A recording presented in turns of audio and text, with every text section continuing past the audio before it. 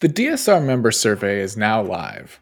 Your voice matters and we want to hear it. So please take a moment to fill out the survey and help us make our podcasts even better.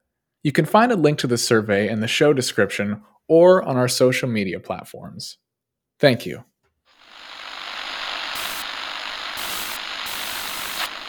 Nine, 12, 10, 28, 2, 23. This is Deep State Radio, coming to you direct from our super secret studio in the third sub-basement of the Ministry of Snark in Washington, D.C., and from other undisclosed locations across America and around the world. Hello, and welcome to the latest episode in a special limited series of podcasts from the DSR network. No issue is more important to the world than climate change. Later this year, world leaders will gather in Dubai for COP28, the most important international summit at which critical climate issues are discussed. This series of podcasts will look at the crucial issues to be discussed at COP28 from the perspective of leading experts from around the world. Each of the podcasts will feature elements from a series of 5 live expert roundtables we convened to explore the road to COP28 and beyond. Each of the roundtables are hosted by highly regarded leaders from the climate and international affairs communities. The discussions are presented as they happened, live and without editing. We were very fortunate to have as the chairperson of our 4th roundtable discussion, Allison Agston, the director of the USC Annenberg Center for Climate Journalism and Communication and curator at the Wrigley Institute for Environment and Sustainability. This panel, entitled Arts, Activism, and Combating Climate Change, explores the role that artists and activists play in the fight against climate change and the ways everyone can do their part to create a more green future. This series of programs has been sponsored in part by a grant from the UAE Embassy in the United States. The UAE is the host nation of COP28. However, it should be noted, for this, as for all DSR Network podcasts, all content is completely editorially independent, and each of the independent chairpeople of these roundtables have been solely responsible for the direction and substantive focus of the discussions. Now, on to the discussion, the latest in our special series, The Road to COP28. We hope you will join us each and every week from now through COP28 to hear more unique perspectives on this vital event and the issues to be discussed there. Thank you. Welcome, I'm Allison Agston, and I will be chairing today's virtual roundtable discussion, the 4th in the Road to COP28 series. Thanks to all of the experts who have joined for this conversation and to all of you who are listening via the DSR network. We want this discussion to be as interactive as possible, so while I will call on each of our participants to respond to specific questions I will pose, we encourage everyone to be as engaged as possible throughout. With COP28 barely more than a month away, a number of critical questions remain. Anne de Carbuccia is founder of the One Planet, One Future Foundation. As a filmmaker who has traveled to the world's most remote locations to document endangered environments, species, and cultures, set the scene for us, Anne. Tell us about something at stake with climate change that you've seen with your own eyes. I've been going around the planet to try and artistically document what we have, what we're about to lose, but more than anything, what we've already lost. So obviously, I've been going very often to the front line to a lot of these places, and I've just seen, climate change, especially in the world of glaciers, but also underwater. It's been really striking.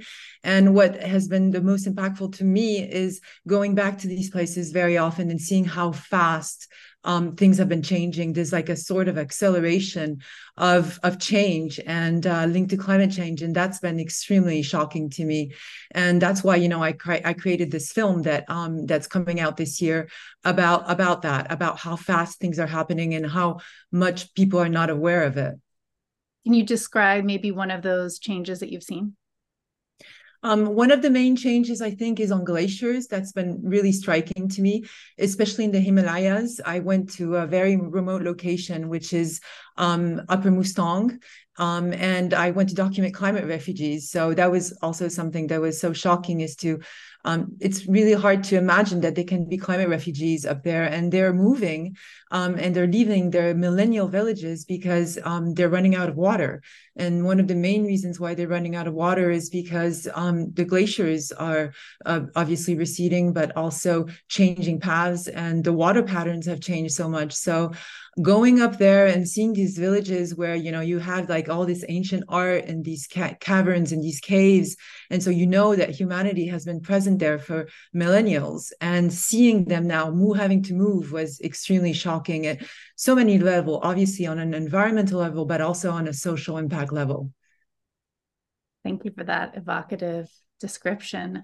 Stephen, I think I'll go to you next. Stephen Crawford is founder and executive producer of Climate Music Project. By the name of Stephen's organization, I'll bet you can guess the medium in which he works, but perhaps you might not guess that in one of his previous roles, he was director of the U.S. Department of Commerce's office in San Francisco. Stephen, as we approach COP, how do you see policy and the arts intertwining? You know, that life seems like it was an eternity ago. And I have to say, I'm now steeped in a very different world.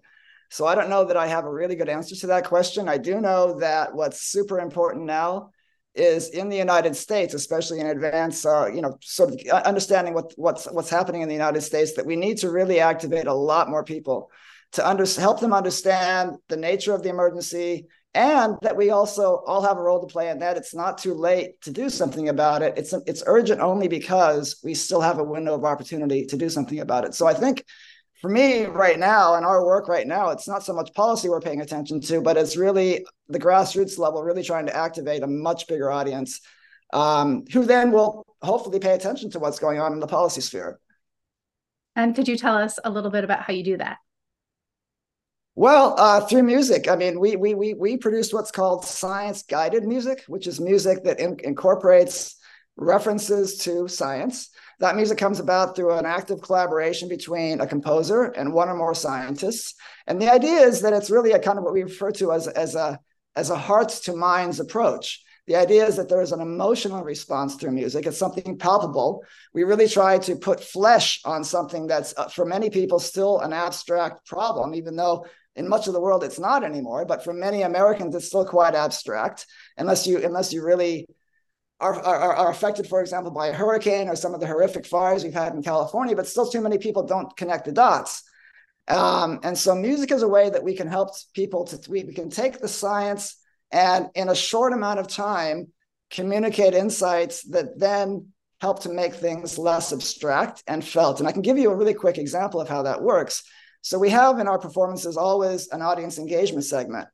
And after one of our very early performances in 2015, a woman got up and she explained her experience. She said, and I should also say that all of our music has a visual element to it. So this woman stood up and she said, I was listening to this music and I was watching the years go by, and I was thinking to myself, that's what the music sounded like when I was born. And she said, well, and that's what the music sounded like when my daughter was born. And she said, well, and this is what the music could sound like when my granddaughter might be born. And she said, all of a sudden, that experience dropped something that had been abstract for her and dropped it into the arc of her family's own history. And so that was something that really resonated with her, and it made something that had been abstract something very personal. And so we attempt to make climate science personal. Ana Teresa Fernandez is a performance artist and painter. I'd like to go to her next.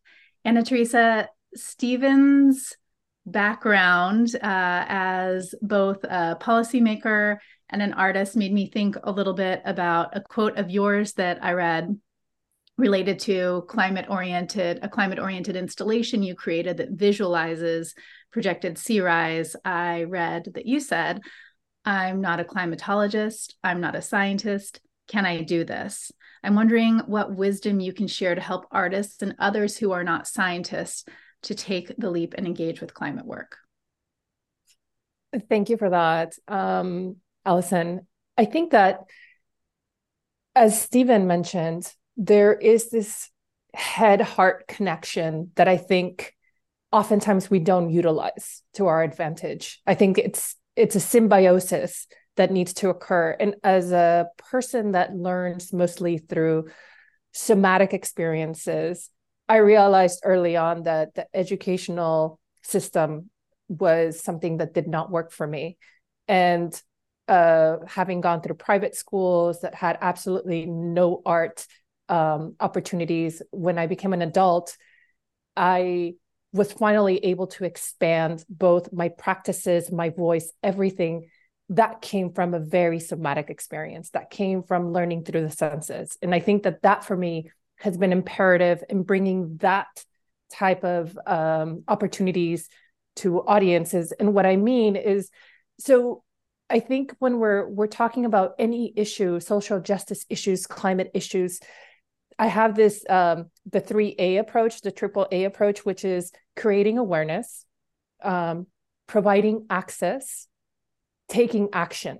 And I think through these three steps, that is the beginning of creating the formula for agency in which people can actually activate their own power to manifest some change. And so I talk a lot about ocean literacy. And I mean, in no way am I going into the field of Anne, of that in-depth experience of literacy. But what I'm talking about is the idea that 55% of the population does not know how to swim. And so you're automatically taking that half of the population away from being invested in wanting to learn about the ocean. Why? Because they can't experience it fully in depth. And so when people hear the fact that, oh, the sea levels are going to rise 6 feet, it's a number, right? But when I first heard that statistic, I'm a really tall Mexican. I'm 5'10". And I was like, wow, that's actually taller than me. And when we experience tidal flows and the shore rising, it's in a horizontal way, right? We just walk backwards. So we don't really, and especially if you don't go into the ocean, you don't really experience that verticality rise. And so for me, how do you create a safe environment in which people can really fully understand the impact of that 6-foot level rise, which is what On the Horizon was embodying? These bodies that actually held 6 feet of sea level rise were able to bring people closer to that idea, into that predicament, into that prediction of what is going to be on the horizon for us. And I think, again, going back to Stephen's statement of like creating that symbiotic relationship where the heart can follow the head and vice versa. And I think that literacy begins us to move towards and not away from these like very daunting, apocalyptic information that's constantly being thrown, especially now these days. So when you say somatics, could you talk a little bit about what that means for listeners who might not be familiar with the concept? Yeah, so somatic through the educational field, we learn about right and wrong, right? 2 + 2 = 4. It doesn't equal 5. When we learn through our bodies, when we hear a song, when we touch velvet, when we smell a freshly baked cookie, we take in information through our bodies, through our senses, and that might elicit another part of us. It might elicit a memory. It might elicit a thought. It might provoke our imagination. And so acquiring information through these senses, for me, is what really provokes that openness and imagination. It stokes us. And so we are able to learn about volume as we go into the water and we see it expand around us in a bathtub, right? Which is how we were able to learn about mass. And so that application of feeling and information is a way for us to evolve and grow. I love the phrase you just said, when we touch velvet. It's like a line of poetry. All right, next I would like to go to Michael Gerard. He is the founder and faculty director of the Sabin Center for Climate Change Law at Columbia Law School. Michael, increasingly, I see artists making work about climate change that is activist in nature or that has activist undertones. I'm wondering if there are any legal reasons we should distinguish art from activism and vice versa. No, it's all protected speech under the First Amendment to the U.S. Constitution, whether it's a song or a painting or it's people marching around with placards. It's all protected speech. And political speech, speech that has some kind of a political content, is subject to special protections under the First Amendment. There's not an exemption from the otherwise applicable laws against trespass and vandalism and so forth. But as long as no other law is being violated, it's really all the same legally. Okay. I'd like to ask you a follow-up question, maybe not a follow-up question, but a question related to COP. I'm wondering, again, from the perspective of a lawyer, what do you expect in terms of freedom of expression at the upcoming COP in Dubai? And more specifically, what is or is not possible for artists based on your knowledge of the organizers? Well, it's a real concern. The First Amendment does not apply in Dubai. Dubai is a repressive regime in many ways, and they have tended not to tolerate dissent or criticism of the government or that kind of thing. In preparation for the upcoming COP, the organizers released a statement saying that visitors will be permitted to assemble peacefully to have their voices heard in designated areas. So we're not sure what areas will be designated. At the COP last year in Sharm el-Sheikh, Egypt, the designated area was quite remote from where most of the people were and where most of the press were. So there's a great deal of concern about this COP, which of course is chaired by the chairman of a big oil company. So this is there are a number of issues here, and we don't yet know what's going to be allowed where. Will you be there by any chance? No, I'm not making it this year. Is anybody in this Zoom right now going to be there? Oh, okay, good to know. Actually, Stanley, maybe I will go to you next. Following those really interesting remarks from Michael, and you as an artist of the written word, a writer, I'm wondering what your take is on what Michael just said about the climate for artists in Dubai during COP. Yeah, I have this very complex feeling that we urgently need this kind of climate narrative, like transformation for everyone. But it seems like we lack a lot of like methods and distribution channels to do the thing. And of course, me myself, I try my best to using science fiction as a genre to educate people, to help to counterbalance this kind of like cognitive symmetry, like it's the long and slow process when we try to really understand and try to feel what is going on out there. Maybe sometimes it's quite far away from our daily experience, but sometimes I just feel like a lot of like media, a lot of platform, they might just want to take a little piece of the the cream on the surface, and they just abandon the rest of the cake. So this is how I feel about it. Maybe they want to greenwash themselves, just try to be like ESG stuff. But I think we need more efforts to be made to help all these people working in the industry and also the creative people. We have this collective effort and to try to make some real authentic and very powerful narrative in no matter what kind of format to be seen and to reach out to the people, even all of those like MAPA, like MAPA people. So because they're the ones who suffer the most from this climate change. Benjamin Van Wong, also known as Van Wong, is an artist, activist, and photographer. Van Wong, you work with organizations to help them visualize their green initiatives through commissioned works of art. At a moment when consumers are more aware than ever of greenwashing, as Stanley mentioned, how should artists evaluate corporate clients to ensure the work of those clients represents more than lip service? I don't know if there's a simple answer to this, but the morality or the moral framework that I use to make decisions on who I work with is first and foremost, does the money I take prevent me from doing the work or saying the things that need to be said? And if the answer is yes, then I don't take it. If the answer is no, then sure, take the money. I mean, all money is dirty if you go back far enough, and all money has some ulterior motive.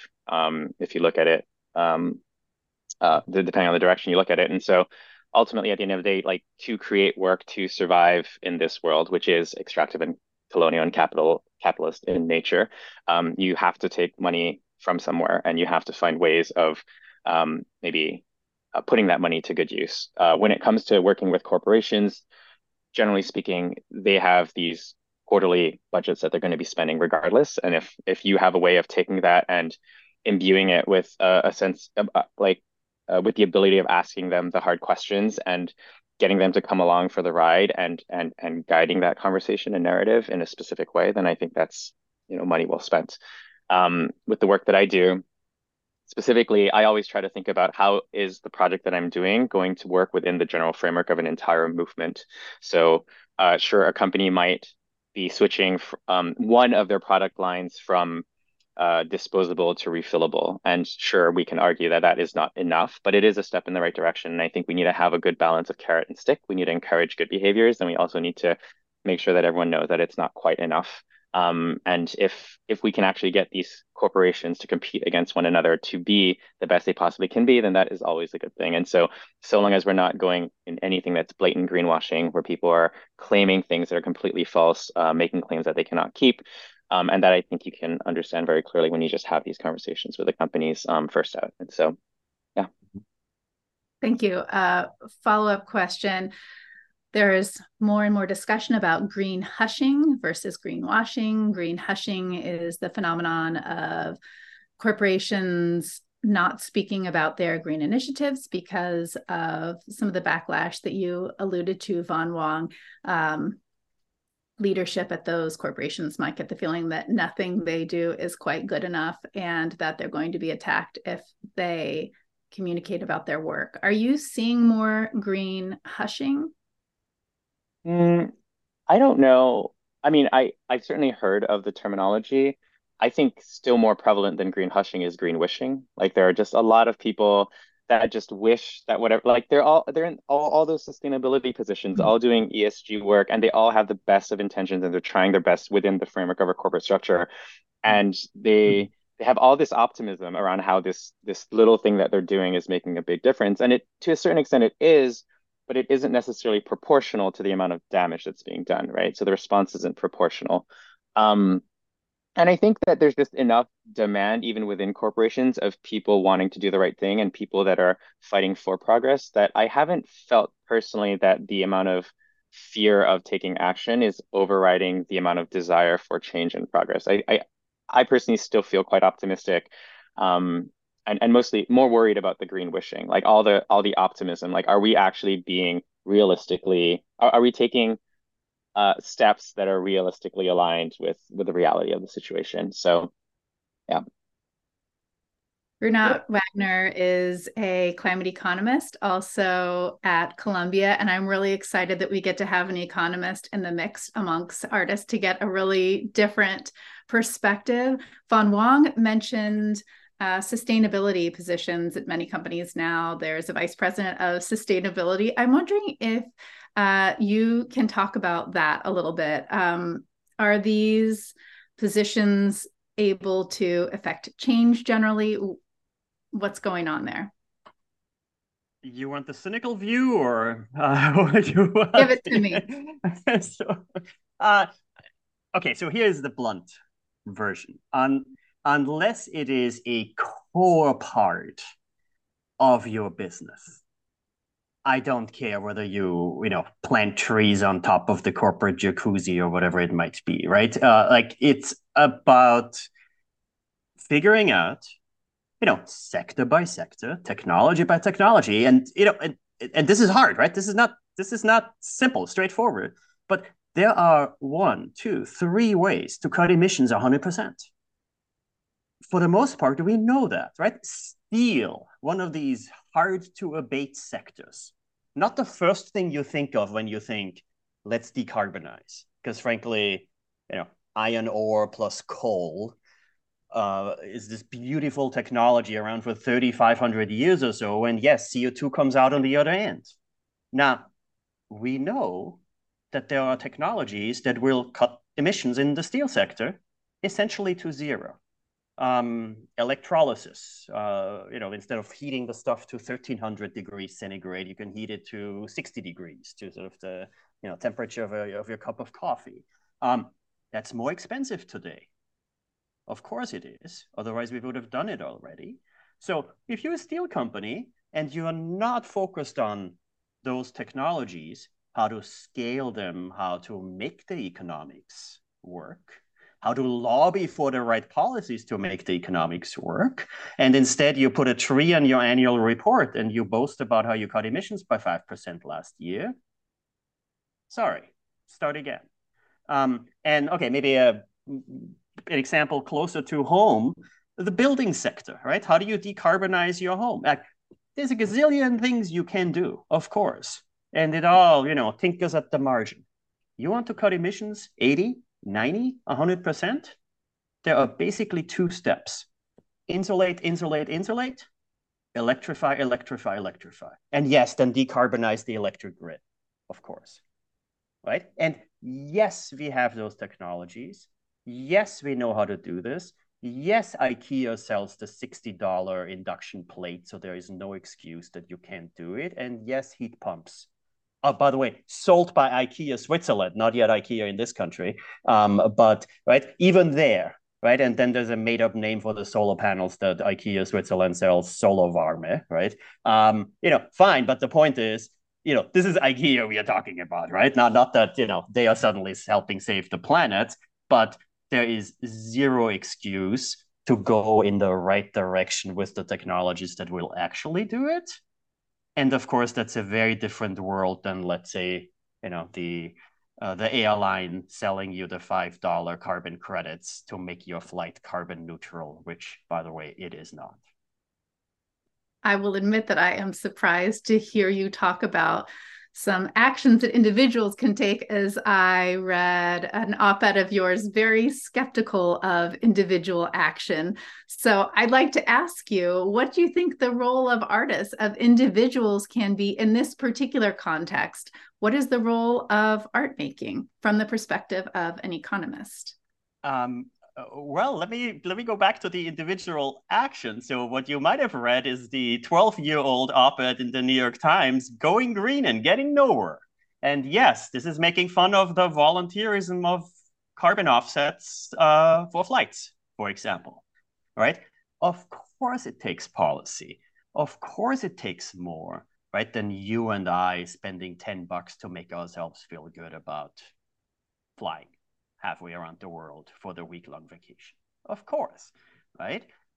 Now, I literally wrote the exact same thing, actually by invitation by The Economist, the magazine, right? Sort of the not your activist rag, right? To put it mildly.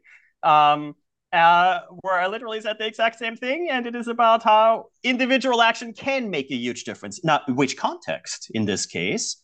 Well, dear fellow rich people, if you don't invest into decarbonizing your own home by electrifying, by cutting the gas line, by using heat pumps that are 5 times more efficient than your gas furnace, for example, induction stoves, much better technology. And by the way, you don't give your kids asthma while you're at it. You are doing something wrong, right?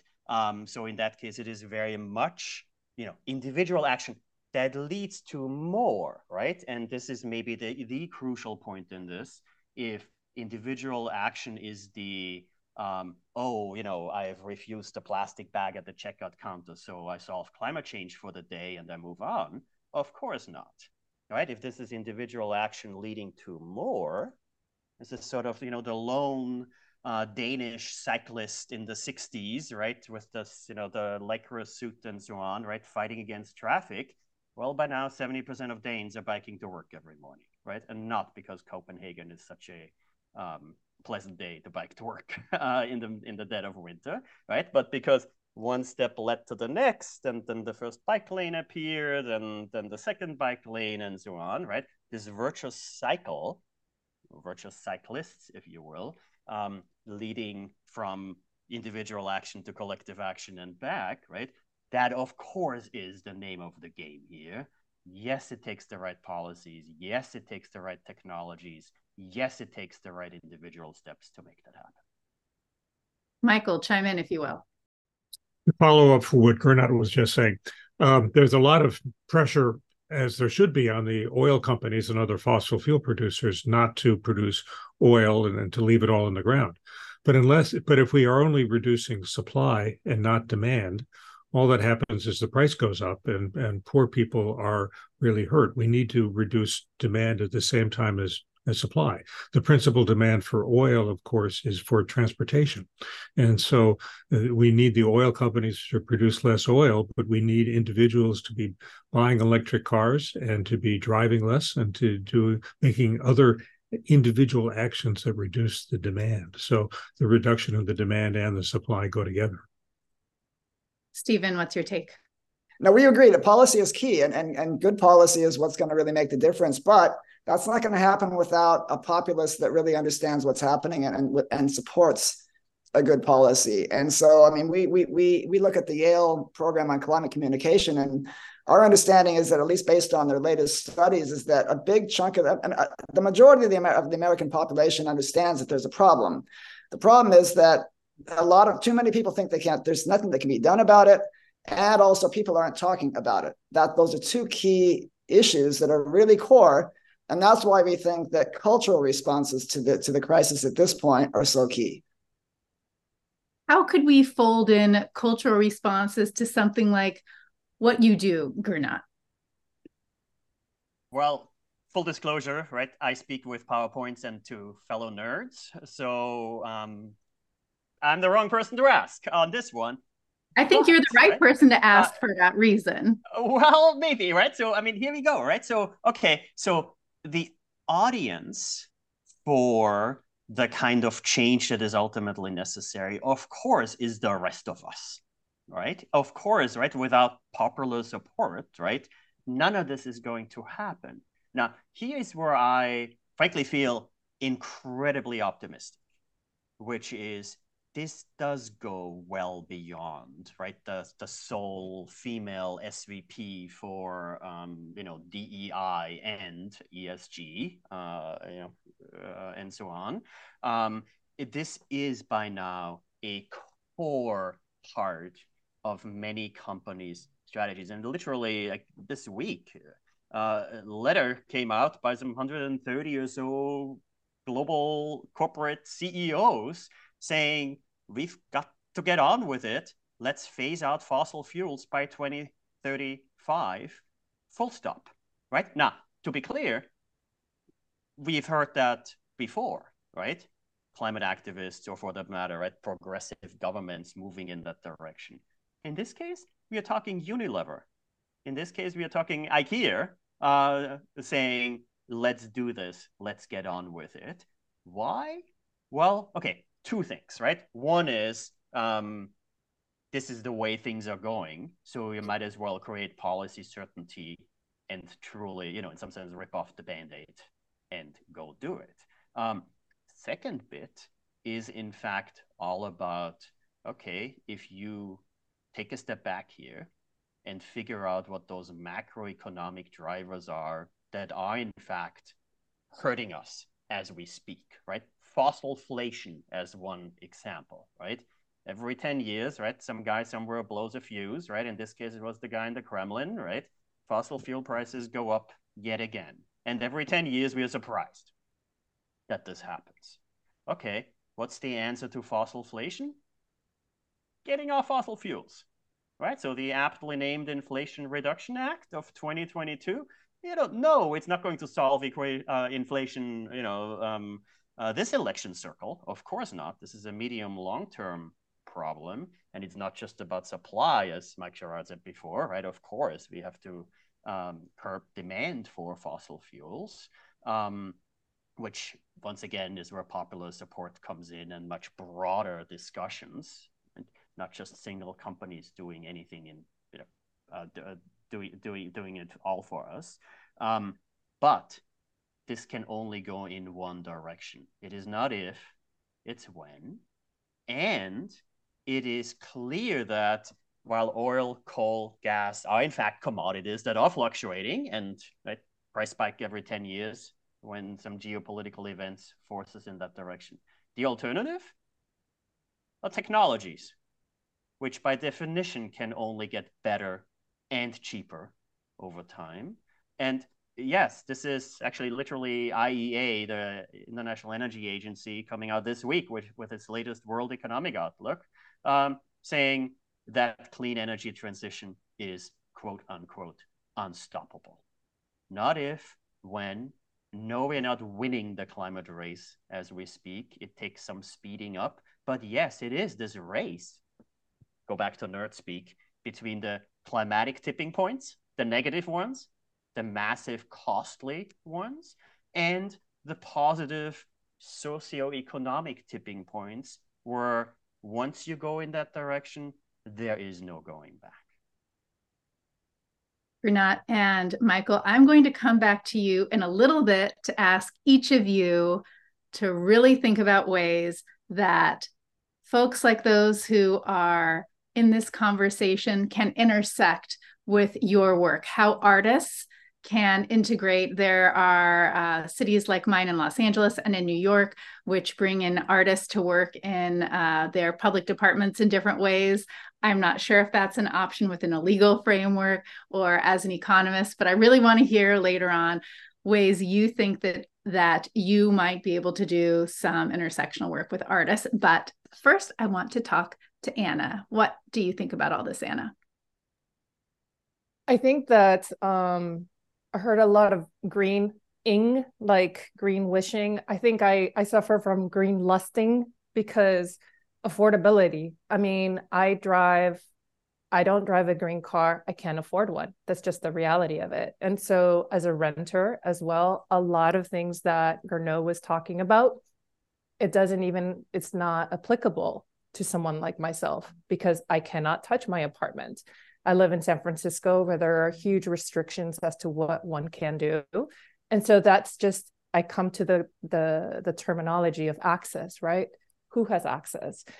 And talking about technologies, I mean, the funny way in which evolution works, right? We're talking about another thing that Gernot was talking about of the lone Danish person on the bicycle, right?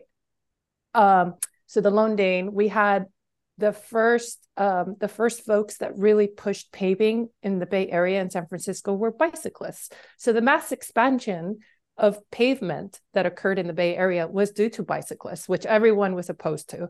So bicycling actually has a really contentious history where it was the introduction of the pavement, the industrialization, and then came the cars, but it was actually the bicyclists who pushed paving here in the Bay Area. And now bicyclists are coming back and trying to push and make their way more accessible, and not so they don't the city's kind of getting out of control with cars as well. And so it's this, when we talk about technology and evolution, it's not a straightforward line. It's not just in one direction. I think we take to turning around and swirling in different directions. And so what causes conflict at one point might be the solution down the road. And again, I mean, thinking about, I don't understand some of the terminology when it comes to the market and fossil fuels, but what I do know is that 70% of the surface area of the planet is water, and it's the ocean. And we're spending so much money in investing to outer space. So we think about, and I think Anne can probably speak a lot more to this, but submersibles. I was listening to an NPR story about how there's only been like 4 major, not the one that exploded or imploded, but there's only been really 4 major submersibles that have been created. And you think about the exploration of space. So how much are we doing to truly try and understand and become literate about what makes up the most amount and takes up the most amount of space? As I was talking to within the New York Times Climate Summit last year, one of the things that I was talking about was ocean literacy, and I said, I think a lot of these politicians might understand the oceans from the surface level on their yachts and their boats. I really wish someone like Mitch McConnell would learn how to surf, so they really understood what it's like to be in the water. And a young poet looked at me and she said, I would like to learn how to surf. And it's Youth versus the Apocalypse. This woman that co-runs and helps run poets that are towards teaching and being able to talk about climate change through poetry. And I said, oh, I can facilitate that. And so it took me a year to be able to do this, but I created access to them by teaming them up with Me Water Foundation, which teaches surf to young Black and brown youth all around the Bay Area. And we did a mashup where we taught the poets to surf, and then the poets taught all the other youth to write poetry. And it was, again, it's the ability to just create access to this incredible opportunity to understand the ocean and be able to connect with the ocean on this different somatic plane, right? And be able to drink the energy, the joy of what the beach, the ocean, the water can bring to people that have never been able to have access to the ocean here in the Bay Area, even though they grew up in the Bay Area. And I think that's the power that we can bring to folks. It's not numbers and statistics, it's access to something where they can experience the beauty of it and understand the power and how we need to protect it. I know you're a visual artist, but I'm totally convinced you're a poet also after everything that you've said today. This special Road to COP28 podcast was produced by the DSR Network, which is solely responsible for its content. Roundtable discussions were recorded live as they happened. The series was sponsored in part by a grant from the Embassy of the United Arab Emirates, hosts of the COP28 meetings to take place later this year. However, the content of this discussion, like all DSR Network productions, is entirely editorially independent, and the views presented were solely those of the participants. The executive producer of this podcast was Chris Cotmore. The producer of this podcast was Riley Fessler. This has been a DSR Network production.